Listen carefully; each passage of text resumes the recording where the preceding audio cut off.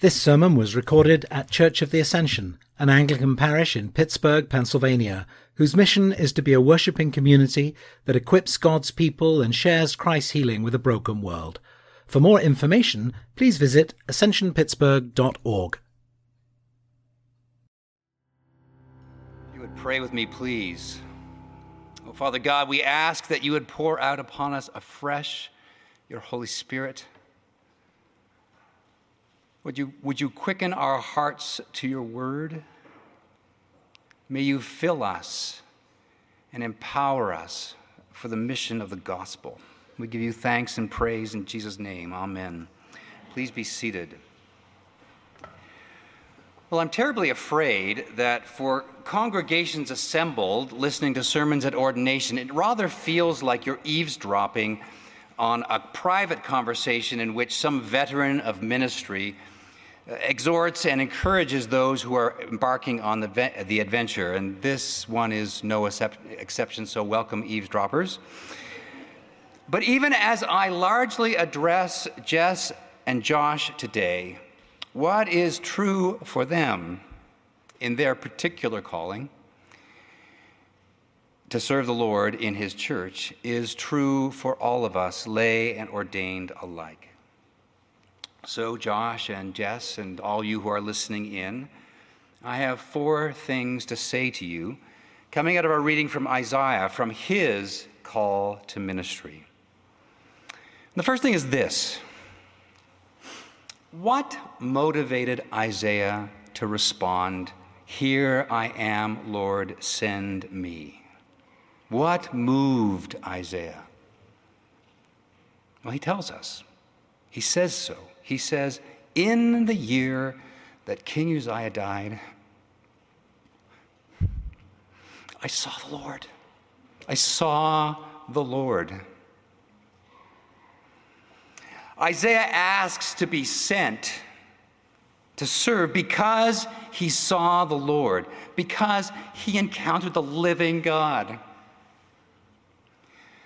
The first thing I want to say to you, that both of you, is that your ministry, your calling, is founded on and sustained by your encounter with the living Lord. Always remember this. He has already made himself known to you. He always wants to make himself known to us. The witness of the Scriptures remind us that. The witness of Isaiah here in this particular scripture reminds us of that. The witness of the incarnation reminds us that he wants to encounter us, to be close to us. He has already made himself known to you, and he will continue to do so. This is what empowers your life and your mission.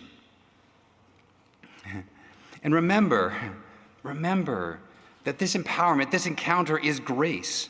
It's the action of God towards you. Some years ago, I was meeting with a spiritual direction client who was talking to me about a very remarkable prayer experience he had with the Lord.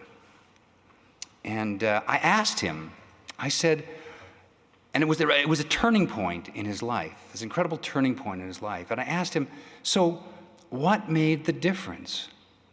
What made the turning point for you? And he said, well, I realized that Jesus loves me. And I said, I beg to differ. That's not what the turning point was.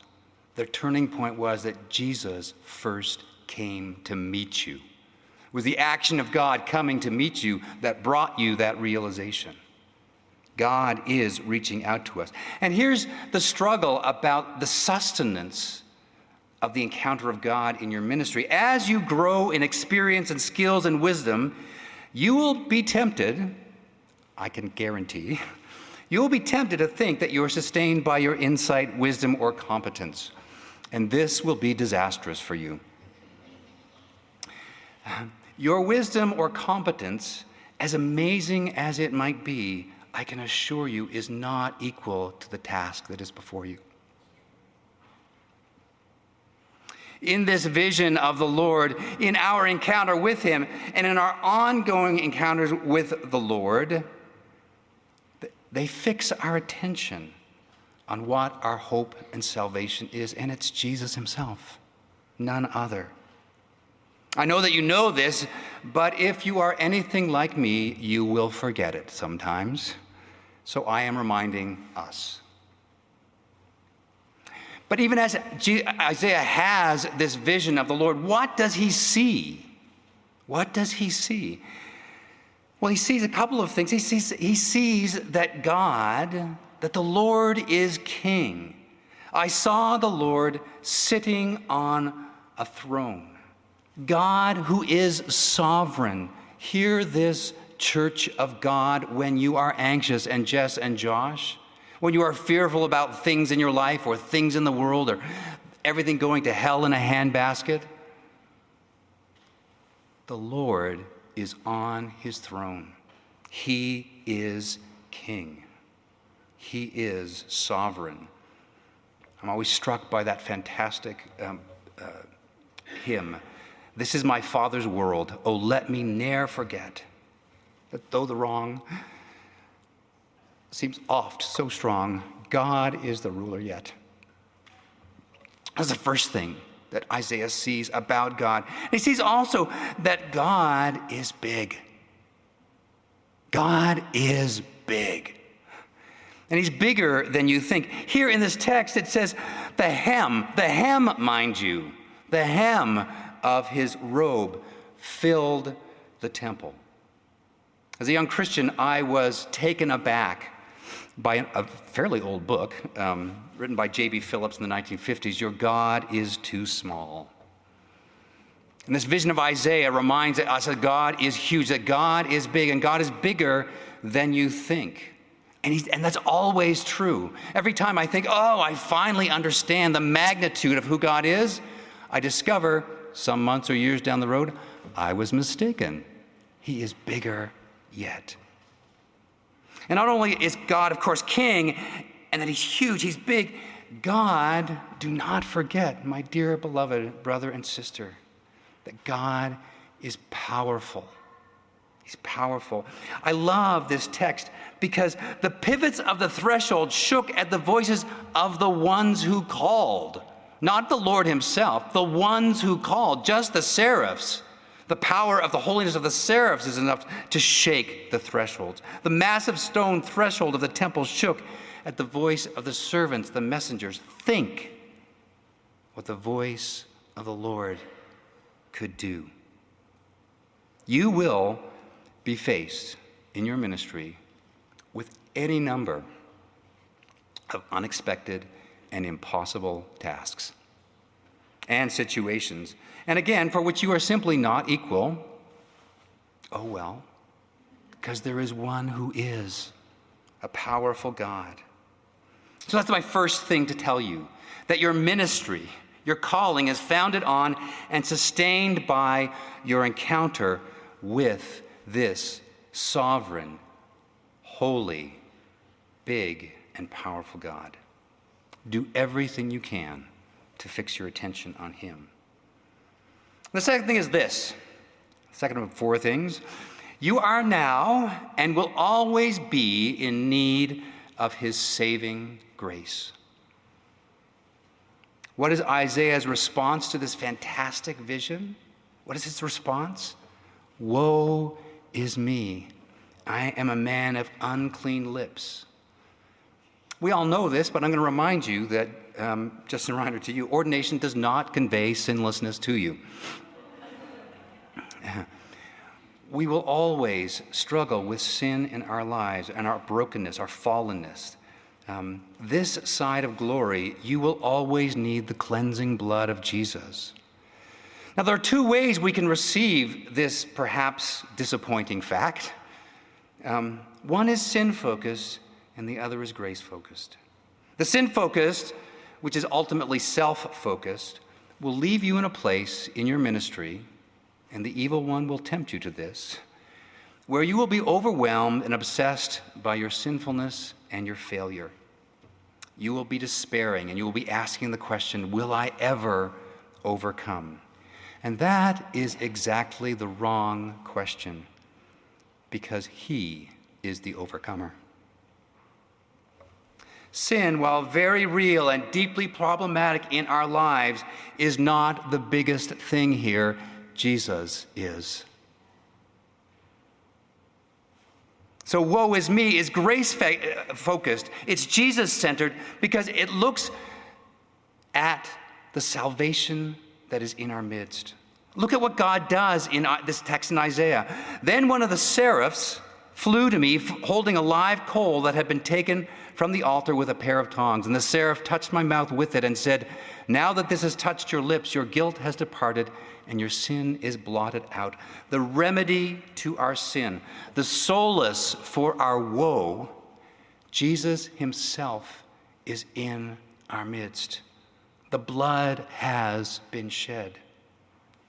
My response, of course, to that then is not despair at my failing, but gratitude and adoration for the one who saves me.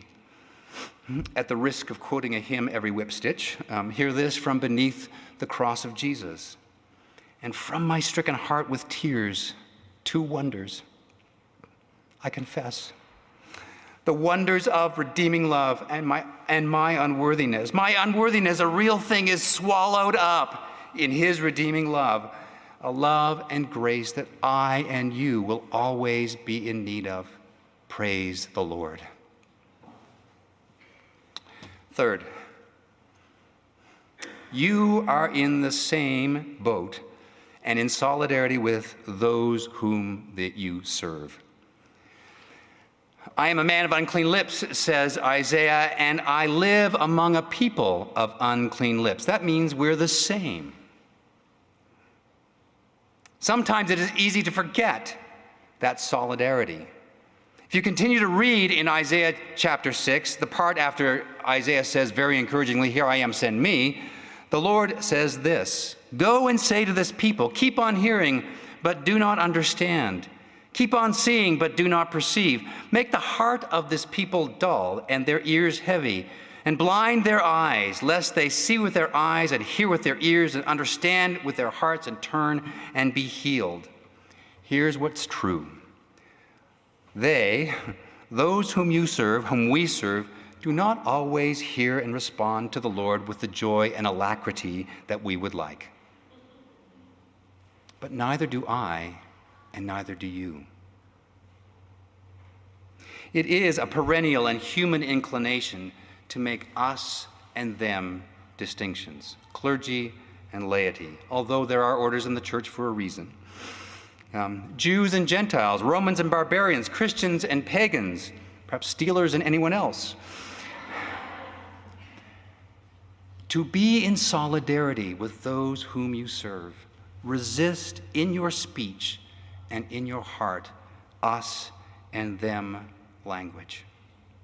I am a man of unclean lips, and I live among a people of unclean lips. They don't need Jesus. We do. We are all in the same boat.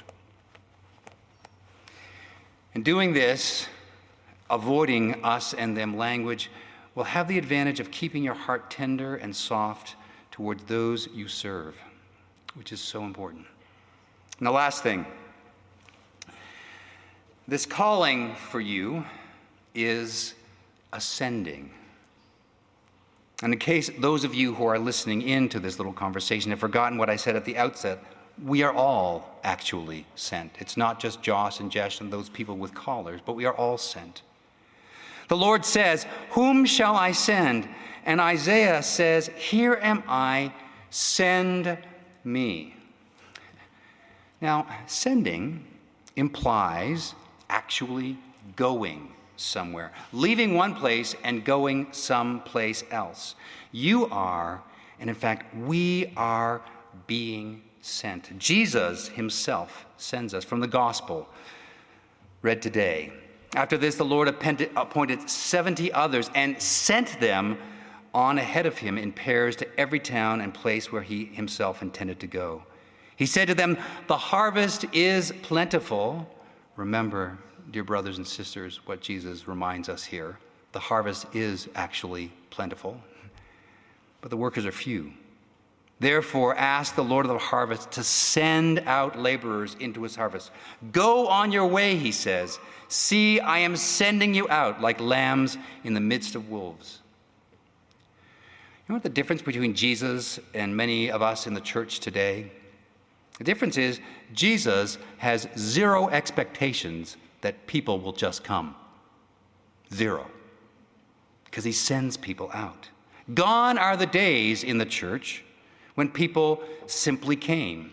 I hear those days once existed and must have been wonderful, but they are no more. To be called to ministry, to be called a Christian in our current context, in our culture today, means to go out, not to stay in. And here I want to say something specifically just to you, Josh and Jess, and the rest of us who are ordained. One of the unique perils of this life is that you can easily end up in a place where you only ever talk to Christians. Your entire life is filled with people who already know the Lord. Let me encourage and exhort you always to have something in your life where you regularly engage with those who do not know the Lord. Go. It may be coaching soccer. It may be any number of things, but go and be out there. This last week, Mark Eldridge at Trinity told us a great story about a cycling club that he was part of, in which he got to know over the course of 6 years this one man. And at a point of crisis in this man's life, he had an opportunity to lead him into a living faith in Jesus Christ. Go, be sent. Josh and Jess, as you come to the church today for the laying on of hands, you are with Isaiah and before us all saying to Jesus, "Here I am, send me." So, as you say that, I say this, may you see the Lord today and throughout your ministry. Remember your own need for grace with gratitude and worship, and your solidarity with all whom you serve. And then go. Go into the harvest, and all for the praise of his glory. In the name of the Father, and of the Son, and of the Holy Spirit. Amen.